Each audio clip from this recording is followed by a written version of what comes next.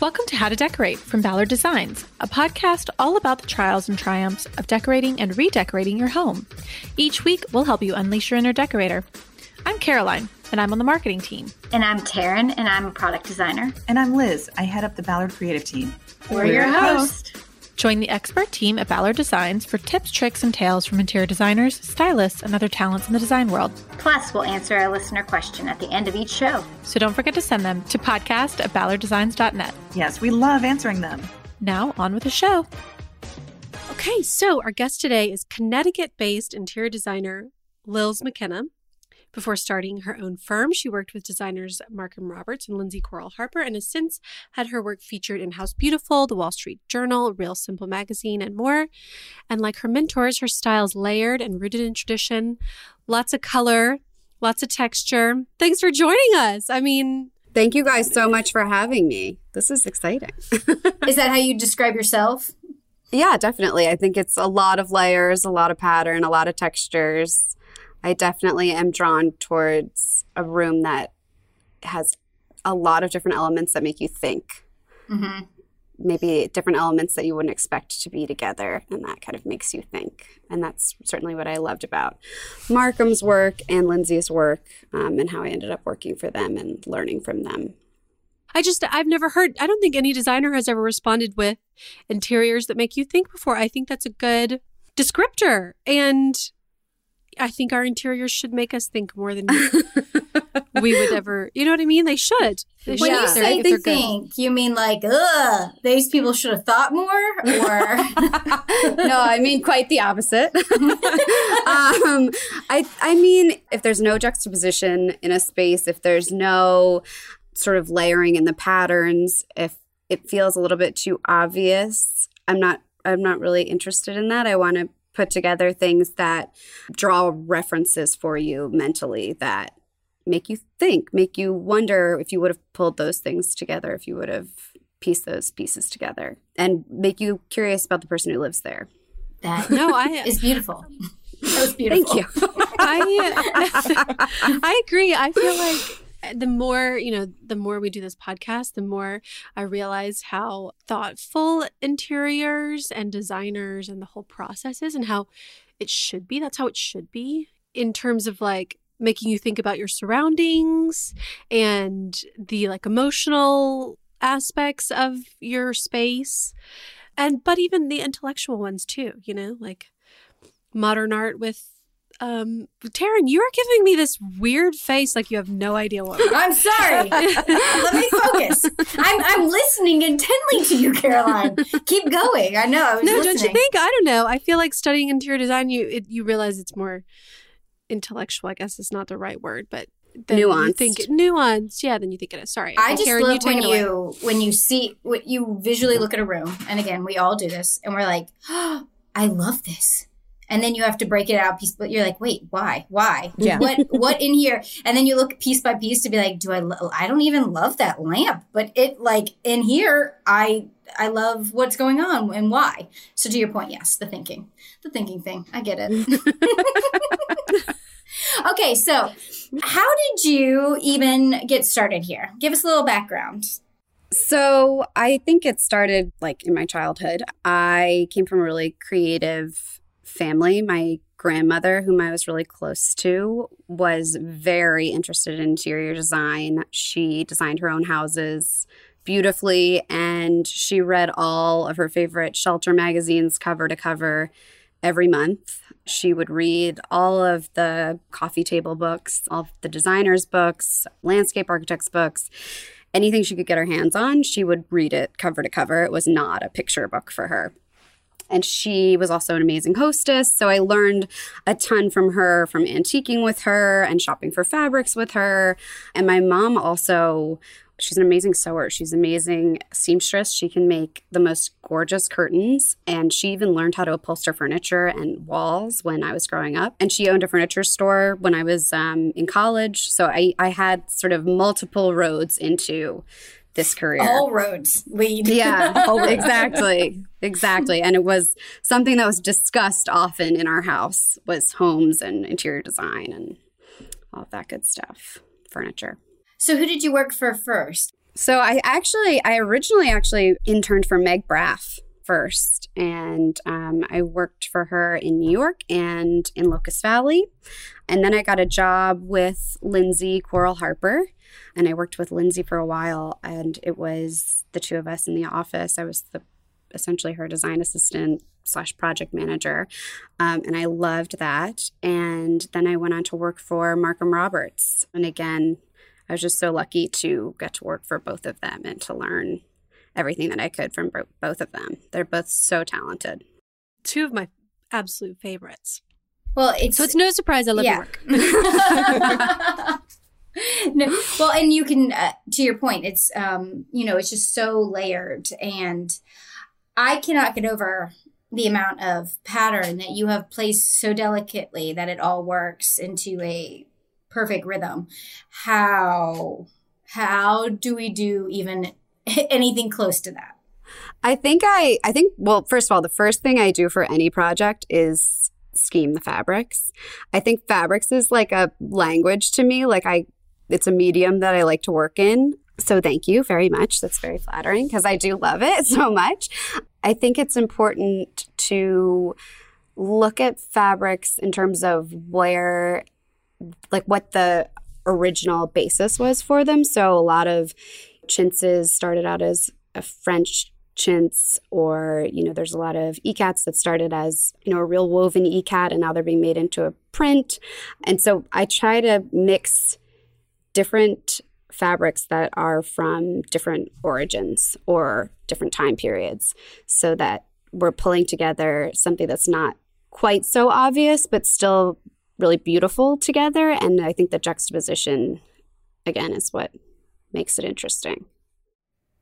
Now, is there a place that someone like me, just a simpleton, can learn about all the different patterns and, again, their origins so that, I could be better? You could be more educated. Mm-hmm. I think actually Etsy is such a great resource. There are a lot of people who sell antique textiles on Etsy. And so you can search like French antique floral.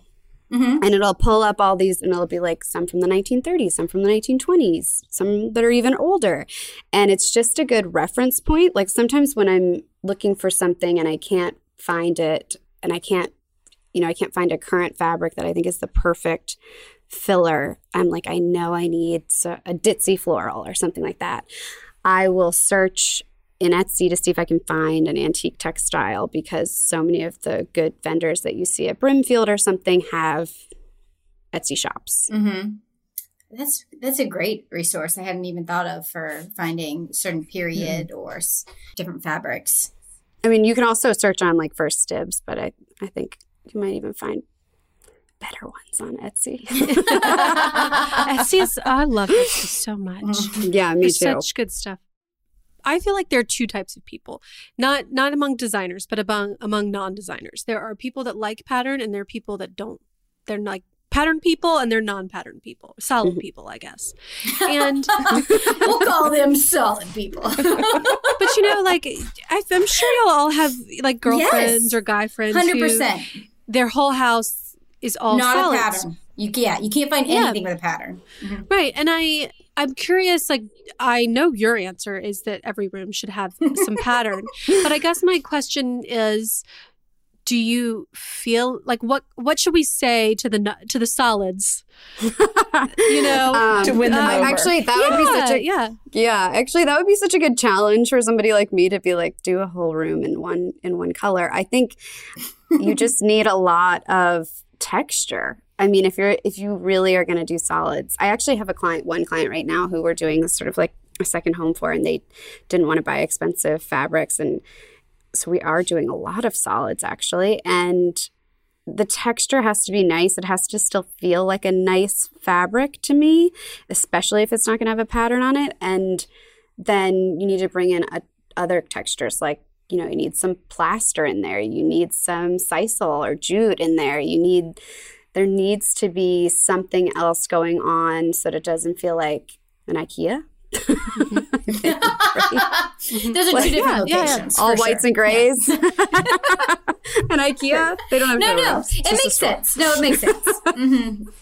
I mean, IKEA is great, but maybe not for everything, Yes. you know. Well, yeah, but I just think you don't want your whole house to feel like that. I mean, I think you need something in there to break it up a little bit and make it so that not every single thing is, you know, gray or white. Mm-hmm.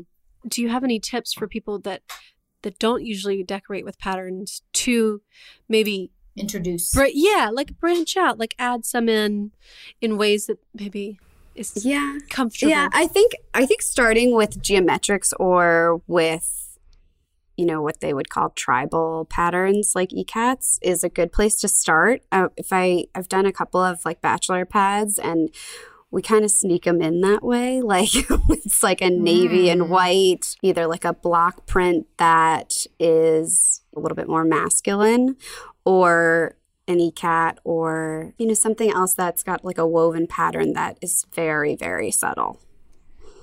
Yeah, that seems to be really transitional. Like they're not masculine or feminine. They're not modern. They're not classic. Right. They can kind of exactly. They can kind of bridge a whole lot. Exactly. Of things. You can kind of blend them in and sneak them in, and yeah, they can be next to a, you know, navy sofa, and nobody will really think it's, you know, super pattern feminine. I mean, you have even mixed fabrics on shades in a room. Like you had. Yes. I'm so impressed. That's what I mean, even the fact that there was a lamp next to another lamp in one of your images, and they were totally different, but they like worked so well together. And again, I assumed in my mind you had to have a solid lamp like base, and then you did any pattern on your shade. No. You were like, we're just you can do it all. And they were so fun. And do you guys know what I'm talking about? The blue and white lamps that then had a patterned shade. I was like, okay. Well, every lamp had a patterned shade. Oh, yeah. Just about, yeah. Why not? So I don't know which one you're talking about. I do. I know which one you're talking about. And that particular client, those clients, they are super knowledgeable about pattern. They're really into interior design.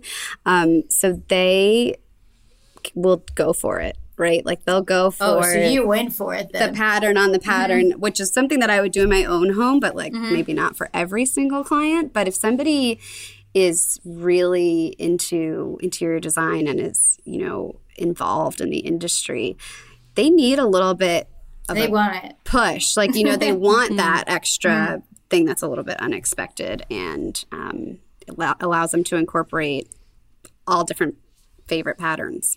But the thing that I think you did so well in this, because again, you use pattern everywhere. If I have it correct too, it was a peach wall.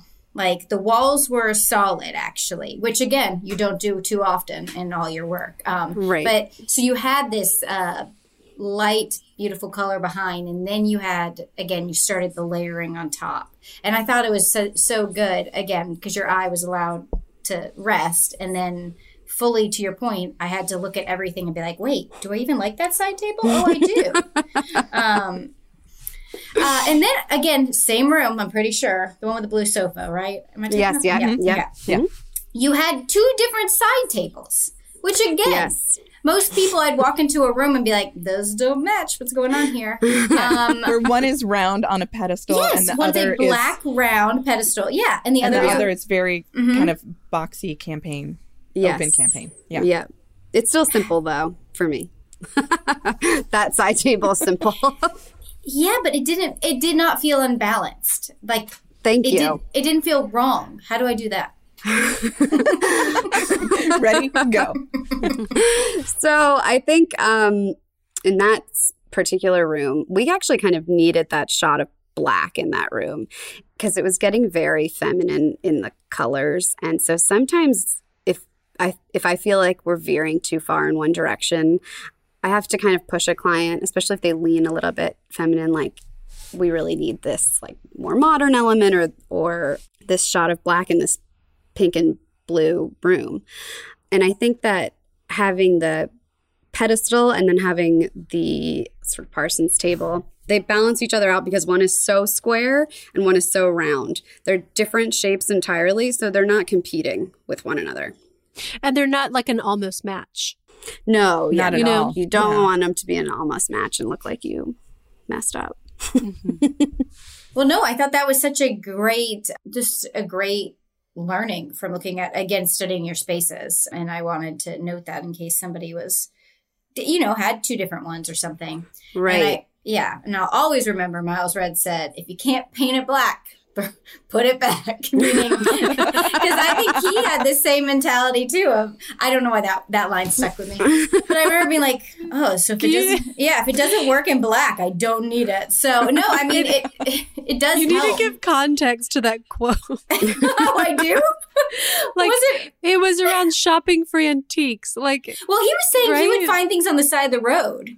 Miles. Right. He was like, in New York City, people are throwing stuff out. And he's like, if it doesn't work by me painting it black, then I just... If the shape doesn't work. Keep walking. Yeah. Keep going. But if I could paint it black and it would work, I'll haul it home, is what he was stating. But, of course, I worded it. Sorry. Context. Context. I see what you mean now, Caroline. I didn't think ahead. And do you have any rules for sconces? Like, because you pretty much have them next to most beds, it looks like, in your work. Are there any rules with putting them next to beds? Any height rules, width rules, size? So I usually hang them about 48 inches off the floor. That's where the that's box very specific. goes. Mm-hmm. So that might be helpful to someone out there. I don't know. But, that changes if the mattress height is not this normal mattress, not where I normally put the mattress. Oh, wait. But what's a normal mattress height in your mind? So it can be dictated by the bedside tables. If you're starting with the bedside tables, you need to meet it. You need to meet pretty much the bedside table. You don't really want to be like above the bedside table. So you need chicken to sit or below egg. it or meet it. Mm-hmm. But I really like around 26 to 28 inches for the mattress height. Okay. So, and I like a taller bedside table, like 30 inches would be my ideal. Oh, okay. Bedside table, 28 to 30. So then your lamp is another 18 inches above your side table, essentially. Because if you think about it, you're reaching up to turn it on and off, but you need the light to come down. You need the light to come down for reading.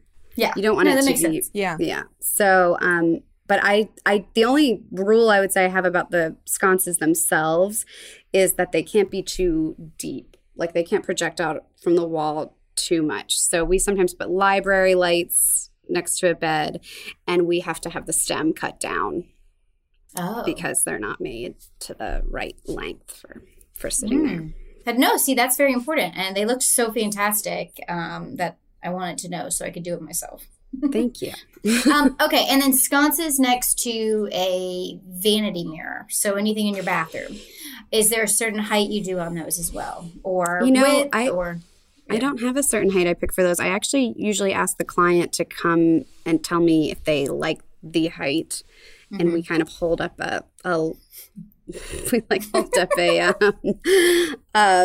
what do you call it? A flashlight. So that they can see what's the light going to be like for doing their makeup. It's so specific to your own height. And I am not tall. I'm 5'1". So often I think it looks great. And then I'm like, oh, that light is not going to work for my client who is 6 feet tall or around there. Gotcha. So we have to test that one out. Okay, that kind of leads me to another question, though. So here you are working on your clients. Where do you hang wall art, or do you make someone else also? Because you're supposed to do that Yes, you are. But I like it. I like the center. Well, obviously this always changes because sometimes, a piece of art needs to be hung at a different height because there's another piece of art or whatever. But I like 60 inches as the center line for somewhere between 60 and 63. I was with an art installer recently who said 58 was actually the correct height. So 58 inches off the floor. So I am actually going a little taller than you're supposed to since I'm around 60 inches tall. So I did not know that. But that's where I like it. I like 60 to 63. No, I know that varies. Yeah. Okay. We were just speaking of height, so I was wondering, too, if that would vary. Because when something's off in someone's house art-wise, but you can't put your finger on it. I feel, too, like it depends on the piece you're hanging it over. Like, definitely. To me, if there's more than, 10 inches between the thing you're hanging it over and the art piece, it's like it's floating. It's like Definitely. not connected. You know what I mean? I was actually just at a friend's house and we were in like the man cave and I could tell he hung it himself. And I'm like, this is so like, this is above the window. Like Caroline, he hung it. I mean, that's true. That's at least it was on the wall. It was Give him props for hanging it, but it was above the door casing. No. Yeah. Oh my gosh, you guys! My husband has learned to just not even measure anything out until he's like, okay, you tell me where it goes. So What? Oh, definitely. I feel so good about that. Yeah. Oh, I just wanted to talk about your rooms in general because there's definitely such a comfort and a lived-in feeling that you give to all of your spaces. And for anyone out there who's going to your Instagram or finding your work online, you know, you see these interior photos and you would never know that the space exists in Manhattan or is a blank slate or, you know, a new build or a reno, because they feel like they're found in old world Europe. And I feel like that kind of comes from that layering of the chintzes and like these details and all of these things that are in conversation with each other. And then at the same time, they don't feel stuffy. Like they feel really fresh and new because, well, I mean, there's this whole term out there that's called Grand Millennial. Yeah. Which I'm familiar with that one. Yeah. Okay, so I wanted to find out what is your take on this term, and for our listeners that aren't familiar with it, a lot of it seems to be about younger people designing in spaces that are hearkening back to like grandparents' decor, like things that are familiar in that way of like layering fabrics and ruffles and skirted sofas and, you know, layering in antiques and chintz. Right.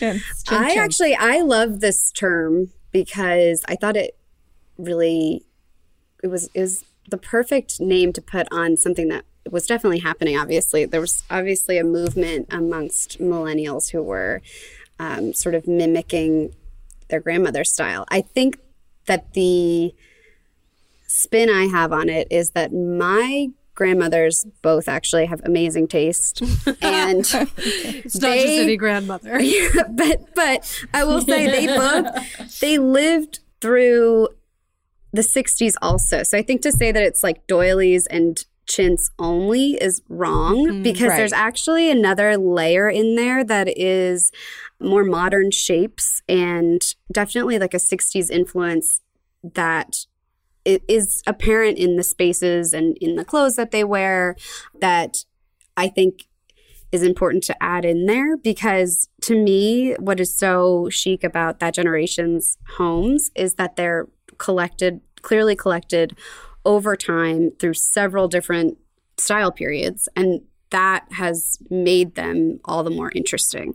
And so I think that to me, it was flattering to be called a grand millennial because I don't associate it with like granny chic in the way that you would think of it in like a bad 80s movie. Right.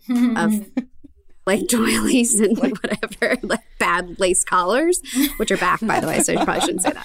But oh no, I went straight back to Laura Ashley. Like, yeah, exactly. But I think that there's like a way that the pendulum has swung back and forth style-wise that they were kind of in it all. And so that to me is what makes it chic, not being like fully in Laura Ashley mode and going totally nuts with all They were that. mixing it back then, and so us mixing it now. Yeah. No, I feel like that's such a good point about them living through the 60s that I hadn't really thought about it, but it's so right. Like, and even more importantly, important for people who do love a traditional bent on something in their own home that they're doing today, to not forget that you should incorporate some of those more clean, Yeah. you know, I don't want to, and I hate using that word modern because it's really not right, but like streamlined pieces. Simpler pieces. Because you don't want it to look like a stage set. You don't want it to look like it's over the top, traditional, everything was purchased at the same antique store. Yeah. Or from Laura Ashley. Yeah. Kind of situation. Like it's like a museum where you walk in, you're like, and this is how they lived in 1920. And you're like, okay, Grandma, didn't buy anything past when you got married. Exactly. Yes. I think that's what people think when they first read or hear about Grand Millennials, and it was not what my first thought was at all. Like I was thinking like, oh yeah, we're all millennials, so all of our grandmothers lived through several really important style decades. I want to go back to wallpaper and pattern because you have such great wallpaper. So one, I feel like there's been a trend of these more vertical line patterns on walls recently. Okay. I don't know if I'm just reading it and like picking up on that, if it's not. Like you have the one that's like a green branch that goes out, and then there's the hydrangea one that everyone's been doing that also is in vertical. Is there a reason? Is it like when we get dressed, we don't wear horizontal stripes? Is it a similar situation going on? Makes the room look long and lean. So the room you're talking about that has that Espalier Pierre Fray wallpaper, that is it is like vertical fines, sort of. That room is in Manhattan, and it overlooks a skyline, and the client loves florals. So I was trying to bring in a floral element, but still mimic the verticality of the skyline that was happening. That was such a cool view. I think if I had put something that was super viney or sort of like a ditzy floral in there, you might have lost some of that connection to what's happening outside, even though it's not a super urban paper. I love that idea of like looking outside to inform inside. Yeah, I think it's important. I think a lot of what we end up doing in design has to be informed by something. We have 1 million decisions to make on every house, so it has to start somewhere. Right. And if you've got good views, like definitely maximize those. Mm-hmm. Yeah, there was also that gorgeous paper, and I don't know if it was the actual paper or if you added a trim, but the paper, the vertical trim on the wallpaper. Oh my God. It's like, it looks like a grass cloth with a... With an applique horizontal, trim. Yeah, with that's the what it looks applique like, trim. It is. So it's a vinyl grass cloth, actually. And then we took a striped fabric by Les Indiennes and we backed it. And then we had the paper hanger trim it so that we could run the stripes at the exact width that we wanted them to be around the room. Why vinyl grass cloth? So that home is a home that a couple different family members are using throughout the year. Nobody lives there in full time. Mm-hmm. So it needed to be pretty, like, kid proof, family proof, whatever you want to call it. So instead of using a real grass cloth, we used a vinyl faux grass cloth. And then with the stripe, we basically like stain treated it and backed it so that it also is everybody proof. I don't even want to say kid proof because sometimes it's not kids. Yeah. And then we could create a custom stripe, which is really fun. That was super so cool. Is the vinyl grass cloth, I'm just asking, is it really pretty in person? Like feel pretty similar to... It does. I've used it a bunch because it's such a good solution for like kitchens too. Mm-hmm. And it really looks real. I think you have to get pretty close to it. And even when you do, even if you know that it's not real, it's actually a beautiful texture sort of in and of itself. So I always think if something's supposed to be like a faux version of something, it kind of needs to be pretty on its own, even if somebody knows that it's not real. And I do think that one's by Thibaut, I think. Their vinyl grass cloths are really pretty by themselves. Yeah. That's so cool. You also did another detail where you did a wallpaper throughout on all 4 walls, and then you did a different wallpaper on the ceiling of a room, which again, I was like, I don't know how you did these 2 patterns. Again, it works so well. If I did this, I'm sure my husband would be like, you're drunk. Those don't match. But you did a nice little trim between. Yes. That broke them apart. Okay. Well, how wide was that? What was it? How do I do it? Yeah, that's a real test of my memory. How wide was that one trim? Right. It's funny too because it's that actual trim is sold in millimeters and there's like 20 sizes. But I'm gonna guess it's around 1/2 inch. Okay. It's It not a looks full small. inch. Mhm. It's around a half an inch. And in those rooms where we did that in that house, we didn't have any crown molding. And so it was, and the ceilings like had some sort of odd angles to them. And so we needed to add something that would create a sort of a line of distinction between the ceiling papers and the wallpapers. And that tape trim is just it's not even really, it's a ribbon essentially. It's like a rayon grosgrain ribbon. It's super inexpensive. So, you need 50 yards to do a room like that or something like that. And it's such an easy add-on layer that, adds a little tailored, interesting. So did you do nail detail. heads to put it up, or you glue it? It's just glued on. Okay. Yeah. The paper hanger glues it on. So like what is paper. like the reasoning behind the wallpaper on the wall and the ceiling being different? Like, what are you trying to accomplish by doing that? Is it to make it feel cozier? Is it just for fun? Like, No, you know what? In those rooms, they're like the rooms that you guys are referencing are little bedrooms. So, and the clients, again, love pattern, love interior design. They're like patrons of the art of interior design. So I wanted to bring in something that would make it really interesting in those rooms. And there really wasn't enough surface area, to your point about your bedroom, Caroline, Mm-hmm. to bring in all the patterns that I wanted to. So we threw one on the ceiling. And it makes the rooms way more fun to stay in as a guest, I think. Oh, yeah. for sure. certainly as a summer or vacation home, because Right. you don't have the commitment level that you would in Right. your primary bedroom. Exactly. And in the primary bedroom of that house, we actually used, essentially solids. We actually used a vinyl grass cloth on the walls, but we did let the eye rest in that specific room after all of that pattern kind of leading up and into it. Oh, nice. I really, would love for you to talk about mixing high and low, because, there was a lot of Ballard throughout, a little peppered throughout. Definitely. And I was just curious, and I don't think we're under any illusions, but like there were many splurge-worthy fabrics, shall we say, in the same rooms as the Ballard pieces. So, you kind of know, like, okay, there's this bespoke element, lots of bespoke elements. Yeah. But then there are some pieces like Ballard or, wherever else. And I'm curious where you like to save and where you feel like splurging is really going to be worth your dollar. It's so room specific for me where to splurge and where to save. But I will say, I think if you can splurge on really nice upholstery, which actually all upholstery is expensive, so it's kind of a splurge one way or the other. But if you can splurge on like a sofa that you really love the shape of it, for example, I think that's a great place to splurge. I personally also love to splurge on textiles because I think that brings in an element that's important to me. And then if you can save on something like a sisal rug, I can't tell you how many times I've used the IKEA sisal low halls, I think is the name of it, rug. It's $179, I think, and it's like 8x10 or something wild. So if I can use that instead of using a more expensive version of that, then I'll certainly pull that in.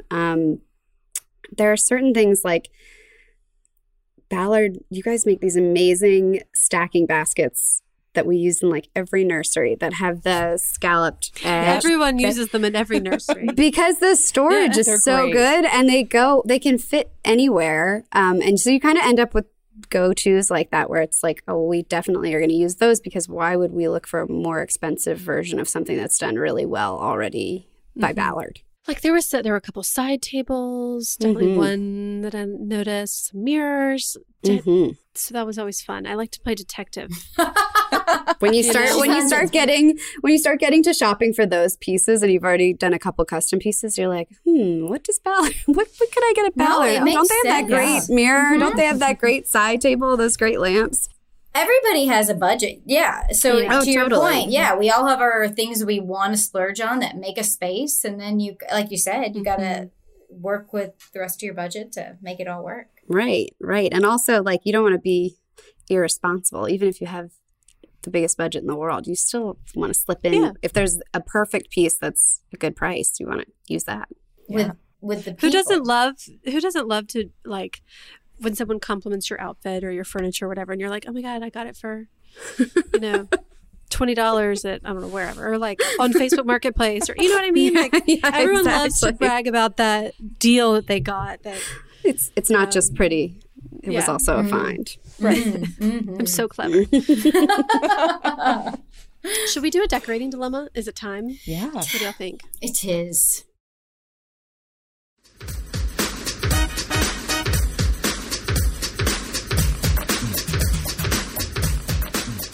And y'all, this girl, Melissa in North Carolina, she sent us a floor plan with measurements. She did. She wanted So real smart. answers. Yeah, she really wanted to. She was like, no fussing around. Y'all answer this question. Caroline, you go ahead. I don't have it pulled up. And you do. Okay. Yes, I do. All right. So Melissa from North Carolina writes, hi, ladies. I recently discovered your podcast and am obsessed. Thank you. We're so happy to hear that. I started at the beginning and I'm currently on episode 18. Well, She's got a so while. You got some maybe catching up to now do. she's finally caught up since she finished this months ago. Cataloging all kinds of great ideas for my new build, which is scheduled to be completed in July. Thank you for providing a fun escape from the stress of home building, plus amazing ideas for home decor. My dilemma is this. The new house has a full guest bath on the main level toward the front of the house. The shower tub will be used, so I need to install a curtain of some kind. However, I don't want it to scream bathroom, because it will be visible when someone walks down the foyer and into the rest of the house. I would like the bath overall to be fun and immersive yet elegant. I've attached a screenshot, hopefully you can see it well enough, of my mood board with my selections of tile, cabinet, lighting, and mirror. Yes, that's a Ballard wallpaper. Oh, great. Thank you. Okay, what would you recommend to keep the shower and curtain from becoming the main focal point?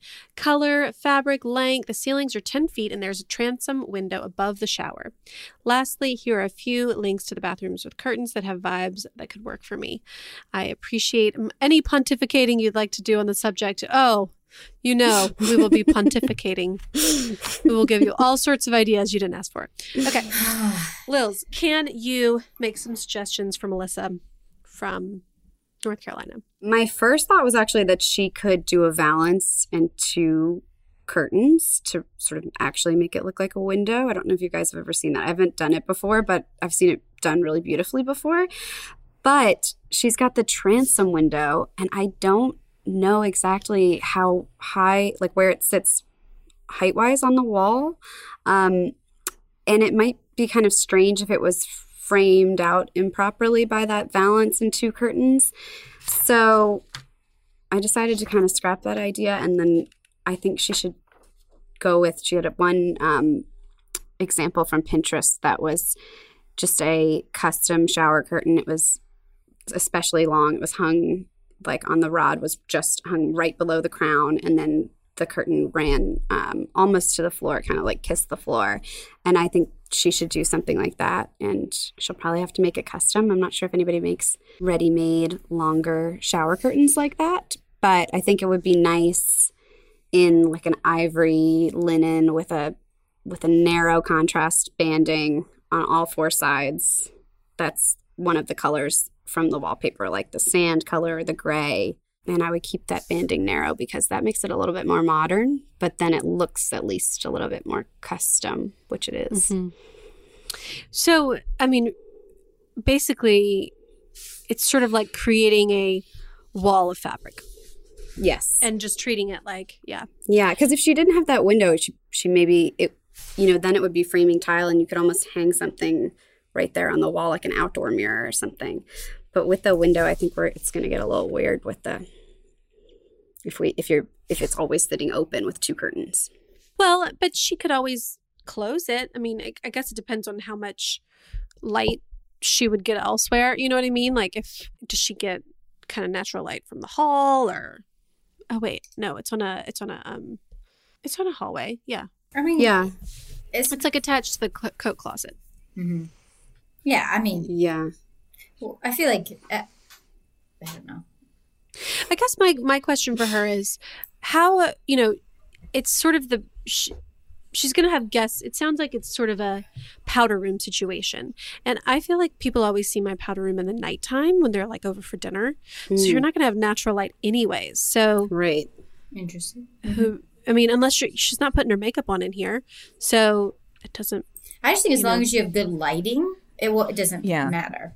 Yeah. Right. Like, right. You're never like, oh, thank God it's sunny out. Now I can actually do my makeup like to a side angle. You know what I mean? Yeah, but this is I mean, that she's not doing your makeup in here. You know, it's really sounds like it's I more of am. a- I'm her guest. If I'm over, I don't know. You could do We- your makeup in the true. guest room. That has a nice big window. I say that because Well, but the you rental could house always we're in right now, I don't have the window is covered in our bathroom. There's like you're getting no light. What is like y'all's routine when someone comes over? Because one of my routines always has been I like zhuzh up the shower curtain and I close. What does that put mean? all the You like fluff it? Are you ironing? well, I She don't have steams the it. shower curtain like pulled closed Gotcha. all the time. So you okay? So Okay. you So I just make sure Okay. it's shut and like Mhm. you Okay. know not tucked in all funny. okay. and- Keep going. What else do you um, do? So, well, my point is like if it's going to be a powder room situation, she's having guests at night. She's going to close the curtains. She's going to like make this dramatic floor to ceiling wall. But if she has her guests over and they need the light to do their makeup, they're just going to open the curtain. So Right. I'm You're trying right. to. I'm just suggesting like It don't the curtain is movable. She can have it both ways. Mhm. You know, Yes, she can that's open correct. it to let the light in, or she can close it and create this like dramatic curtain wall that feels not. She says she doesn't want it to scream bathroom. So if she's got this beautiful fabric, then it won't scream bathroom when she's like having guests over, and it's more of a powder room situation versus a, weekend guest. No. My guest bathroom, I did this. I bought some panels and I sewed them to size and hung them to the top of my ceiling and bought 2 inside shower curtains that were the right height because those you can find on any website or Amazon or something like that. And then just hung up the curtain and it looks great. And again, to your point, it was opened when it was open and it was, and then it was a wall Yeah. with like a pattern when people was closed. So yeah. Yeah, I did the same thing in our old house. Like the window was in the shower, but most of the time they were open. But I would close it, and this is what I'm talking about with like zhuzhing before people come over. I would like go in there, make sure it's closed. All the towels are folded nicely and like not rumpled. Mhm. I think, And that was like my routine before guests. I think definitely the key is hanging that shower curtain as close to the ceiling as possible. Mm-hmm. I feel like that's definitely the key. And whether it's a single shower curtain or you get a double curtain rod and you hang it up that high. Well, do and she could something. always, in our old bathroom, I put a actual curtain rod on at the ceiling, but then you have those just like tension rods that are meant for showers that I would mount like at a normal shower curtain height that was on the inside. So when the Right. outside curtains close, you don't. So yeah, like it's Oh, so you hung like the a- liner on the on the like tension at 72 rod. inches, like where you Yes. to the height where they normally Gotcha. are. Yes. I So see. you just use a normal shower curtain liner, yes. or some of them are like extra long, but they do make extra long ones. Yeah, they do make. But our, longer liners. our ceilings were like 108 inches, so they don't make liners that long. So, anyways, point being, you can have 2 rods. That's all. You've got options. Yes, Definitely. But if you have that second rod, you don't want them to sit open all the time. That's why I'm not sure if 2 curtains really makes sense in that room, is about like whether or not how do they live? Like, does it make any sense, or is it just Mhm. sitting closed all the time as 2 curtains? You know what I mean? I see what you're Yeah. saying. Yeah, if it's going to sit as one closed, why buy Then 2? Unless then you it's a little literally just odd. want it more full looking when it's all hanging Right. up. Right. You also can have shower curtains made with pinch pleats, which does make them look more like a curtain than, having that buttonhole Yeah. Oh, sewn in, or the grommet. right. Mine right, were right. pinched at the top. Yeah, so it looked like drapery. So did Oh, you that's use? nice. Did you use just like normal rings? I did, and I put the liner on the back side of the curtain. So it was 2 pieces of fabric hanging On the same You ring? sewed on the the same liner. ring. No, I Did left you? it hanging. Oh, So they okay, were okay, separate. I They see. were separate, but they were literally on the same ring, so they had to move together. Oh, yeah. That makes sense. So, okay, here's my question. Because I don't know if it was right. do y'all like Makes change sense. your liner? Because I always feel like I have to. Yeah, you got to bleach that Change thing the- all the time. Yeah. Yeah. Yeah, so that's why I didn't sew it on. So I could literally open Easily up take the it ring, off. Okay. bleach that piece, put it back on. Because that Faux show. that is part of the reason why I had the second rod, because it's like if I had to climb up on a ladder and unhook a thing at 108 inches every time I would never wash it. I do always wonder when people make those valances for showers, what they do about the liner. I wonder because you can sew it on. I mean, you can order it by the yard, that liner fabric. You could sew it onto the back, but then you'd have to like get up there and You still bleach gotta- it by hand. Right. So I'm not Yeah. really sure. That was one question that came up for me while I was looking into Yeah, you were this. like, how do you do this? I suppose you could always just do the second rod just closer, like at the same height as the one rod, so you never see it. Yeah. And Yeah. it's behind that balance. It's And really, really high. if this is a guest Liners. bathroom and it's legit not used often, you're not bleaching it also. Mm-mm. This isn't. That is true. There's not that much moisture every day, so Right. Yeah. That's a good point. Good point. I know. I think I'm so smart. I think we pontificated. Yes. 20 minutes on shower curtains. now you didn't know all it was possible. know. Yes, you all know. But I do think the shower curtain at the ceiling height is like game It is changer. pretty. It If is. you I think don't so, do too. that yet, It is very pretty. it's yes. Agreed. All right, Lils, can you tell everyone where to find you, follow you, see your work, all that good stuff? Yes. So my website is lilsmckenna.com, and I am at Lils McKenna on Instagram. I think those are the two main spots. And it's Mostly she's a great. Instagram. She's a great follow, and your Yes. website's beautiful. So If Thank you need some you. pattern inspiration for sure, yeah. she should be your first stop. Thank you. Yes. I love Instagram. Right. And I forgot to say, Melissa, good luck.